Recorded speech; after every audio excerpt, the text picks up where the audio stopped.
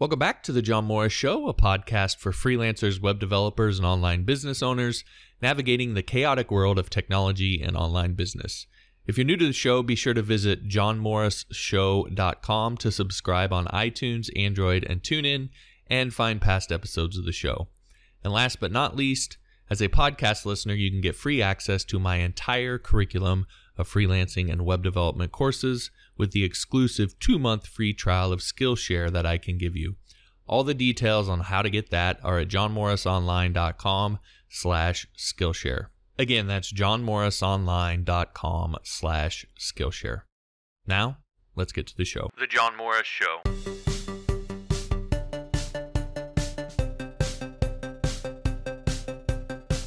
Hey, John Morris here. Welcome back to another episode of the show. So this one I'm going to talk about moving past tutorials. And the idea here is you kind of, when you're learning web development, and there's a lot of tutorials out there. It's really great. It's a lot better than it was. And so it's a really good thing. However, you can sort of reach a point where you feel like you kind of get caught in this endless cycle of tutorial taking, or that you're always sort of reliant on some sort of tutorial in order to build anything that you want. And as you kind of want to step into being sort of a more professional developer, you want to get to the point where you can kind of sit down and think about and design an application on your own without having to constantly refer back to a tutorial. And so what I want to talk about a little bit here is how to do that, because in my opinion, development is not about being able to regurgitate code. And don't get me wrong, we all, no matter how long we've been doing this, like we all still look at other people's code and may use code snippets from other people from time to time and so forth. But overall, like the application and being able to write your own code from scratch and so forth is really where you need to get to. And ultimately, being a good developer is about problem solving. And so you have to be a really good problem solver if you want to be a really good developer. And so I'm going to talk through some things that you can kind of focus on that are going to help you sort of make that leap and kind of wean you off of needing tutorials. And so one of the very first things that I learned that helped me to do this is what I'm going to call frameworking. You call it application design. You can even, maybe this is very similar to object modeling, but I think it encompasses just a little bit more than that, because it's more than just sort of writing it on paper. But the idea of frameworking is that you sort of create the overall framework for your application before you start writing any real code. So the tendency for a lot of developers is just to like create a file, and I'm going to start writing the code for this file, and then I'll go on to the next one, and I'll go on to the next one, and so forth.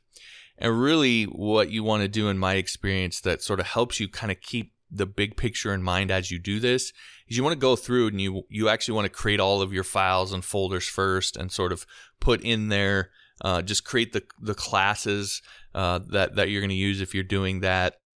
And not write any actual code inside of the classes, just sort of get the naming down and get how you're going to load everything down, and just sort of create the overall framework, the folder structure, the file structure, the class structure, all of that first, without writing any actual of the sort of business logic in there. And what that allows you to do is it sort of helps you to focus on building the application as a whole, as opposed to getting bogged down in, one piece of code or whatever. And it helps you to sort of keep it coherent so that you can think through the problems that the application should solve, instead of just immediately getting lost in code. And it keeps the focus on sort of the big picture, the problem or problems that your application is supposed to solve, and it's sort of that connection between those two things and how your application is going to solve those problems. So it allows you to keep focused on the thing you need to keep focused on early on, which is your application and its problem solving capability and how it's going to do that, and maybe how it's going to do that better than other applications that are out there and so forth, instead of getting caught in line 173 of doing this database request and you need a join or something.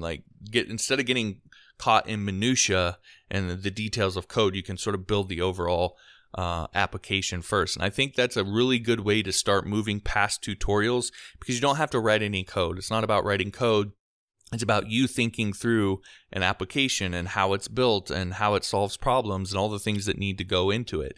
And it's going to probably be difficult for you to do at first, However, this is something that you can iterate on and learn very, very quickly. And when you get good at this, that really kind of breaks you free from the tutorials, needing a tutorial for the overall sort of project. Not that you won't necessarily need to look something up for this particular line of code or whatever, but it really gets you thinking about the overall application and how it's designed.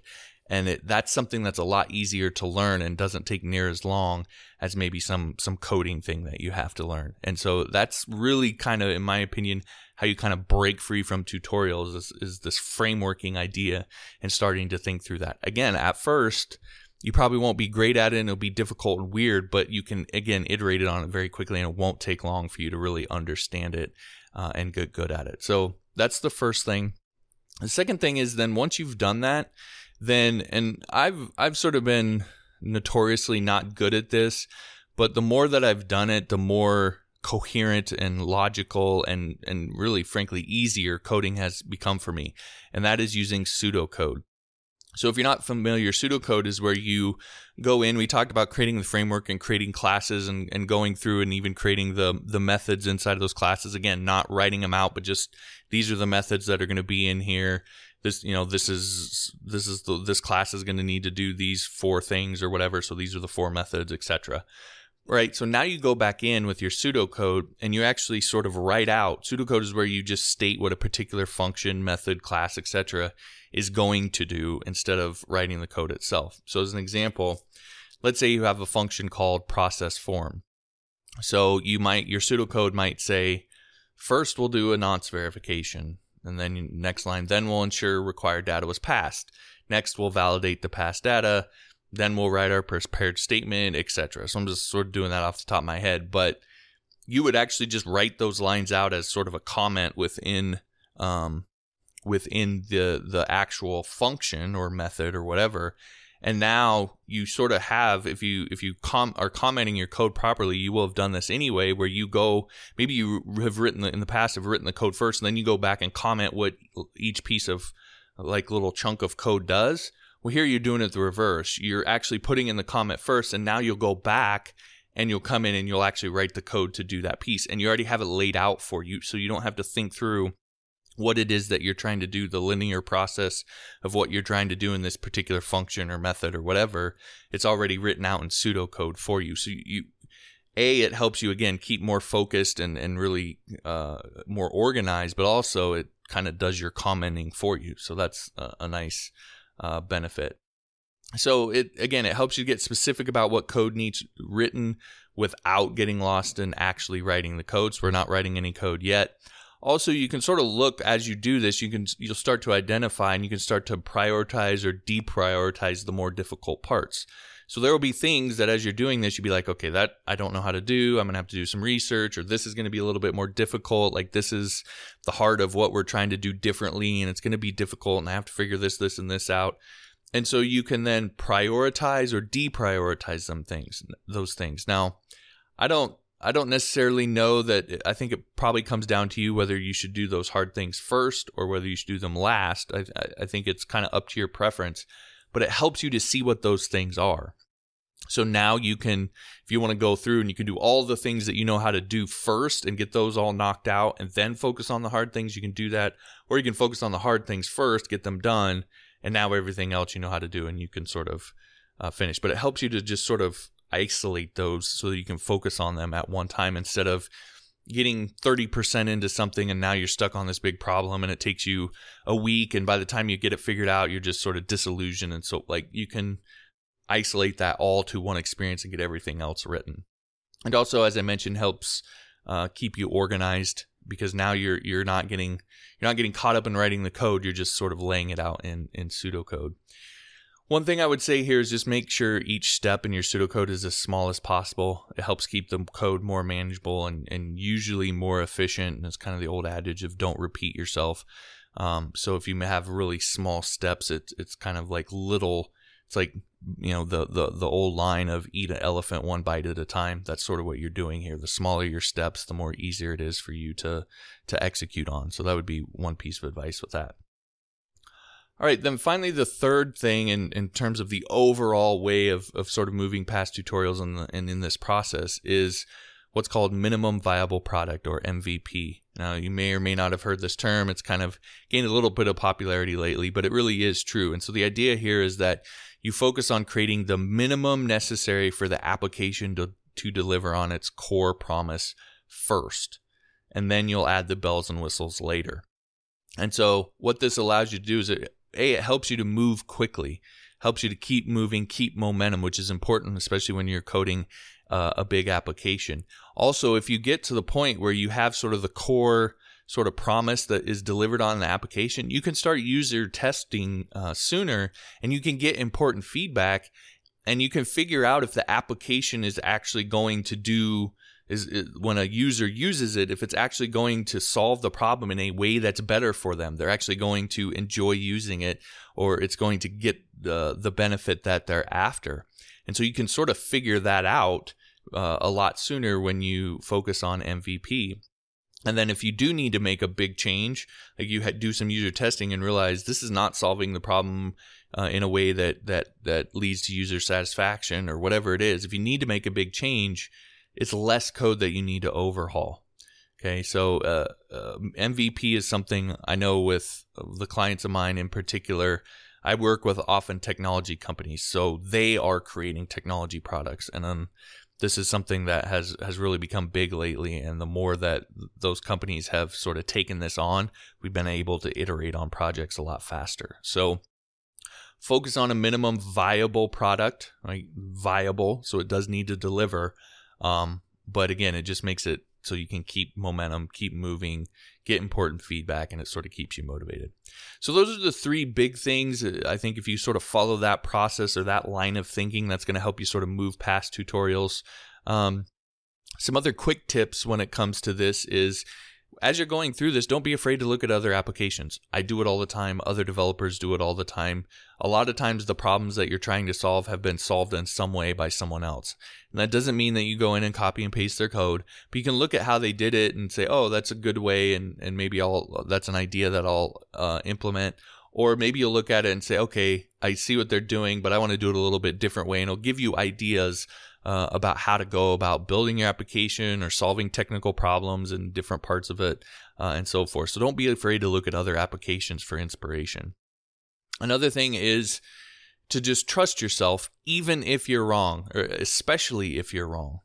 And I say that because this is one of the things that is sort of hard for developers, and I talk about it with freelancers as well, but is that you really have to sort of hone your instincts. And the only way that you can hone your instincts is to try things and fail on your own. If you're always sort of looking to someone else through a tutorial or whatever it is to sort of guide you and lead you, you're never being required to sort of make those decisions and have those moments of intuition and thinking and so forth on your own. And so you never develop your instincts for how an application should be built or how you should solve a problem or whatever it is. And so the more you just trust yourself, knowing that you're probably going to be wrong in a lot of cases, especially at first, what happens is you see those failures, you see how you were wrong, you adjust your thinking, and now your instincts going forward get better. And the more you do that, then you'll get to a point where your instincts are honed really tight. And when you sit down to do something, like you're on point with it because you've taken the time to sort of train your instincts that way.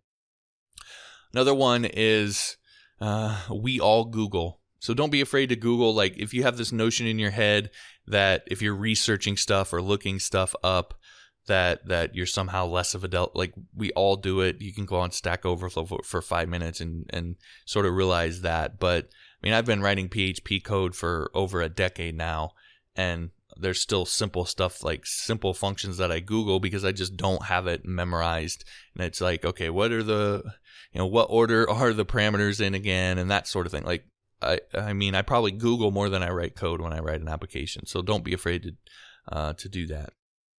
Another one would be move quickly. So you need to keep that momentum going, and you want to find out quickly if it's going to work before you spend a bunch of time on it.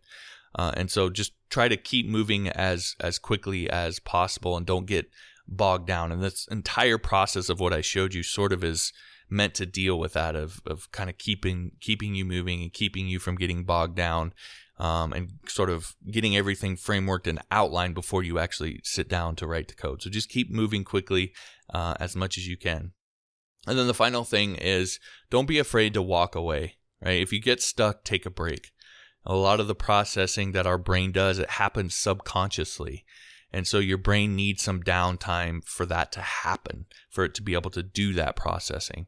And it's sort of the old Einstein line that, he said all his best ideas came to him when he was, I think it was shaving. He might have been showering, something like that. But the point was, all his best ideas came to him when he was not thinking about how to solve those particular problems. And that's just sort of the way the brain works. So if you get stuck on something, don't be afraid to, go for a walk, take a break, play some video games or watch a movie or whatever. It has a way of sort of resetting your brain and allowing your subconscious to process. And you might find that halfway through the movie or through the walk, suddenly you have an idea of how to solve it. And that ends up being what helps you get through. So there you go. Those are sort of my tips on kind of moving past tutorials and how you can do that and get into actually building applications and so forth, and getting to the point where you can kind of become more of a professional developer that's not 100% reliant on tutorials. Now, if you want to dive even more into this idea of application design, one of the things that you probably know that is really big when it comes to this sort of thing is object-oriented programming. In a lot of ways, application design these days is object-oriented programming. And so, learning how to do that in particular in PHP is a skill that can really sort of move you from kind of this being more of a hobby or being more of an amateur to being more of a professional developer. And a lot of the companies that you're going to work for, a lot of the applications you're going to see out there and work with are going to be written in the object-oriented programming paradigm. So it's something that you definitely want to learn. Anyway, I have a full course on that, the Beginner's Guide to Object-Oriented Programming, or build professional applications with object-oriented programming in PHP.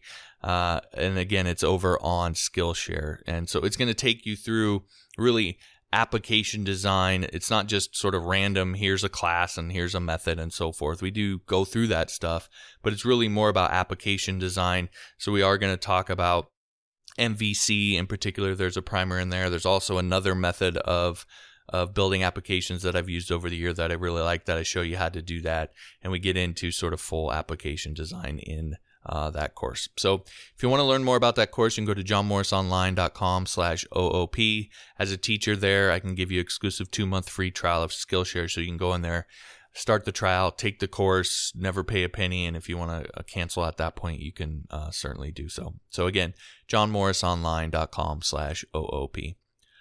All right, that'll do it. Thanks for listening. We'll talk to you next time. The John Morris Show.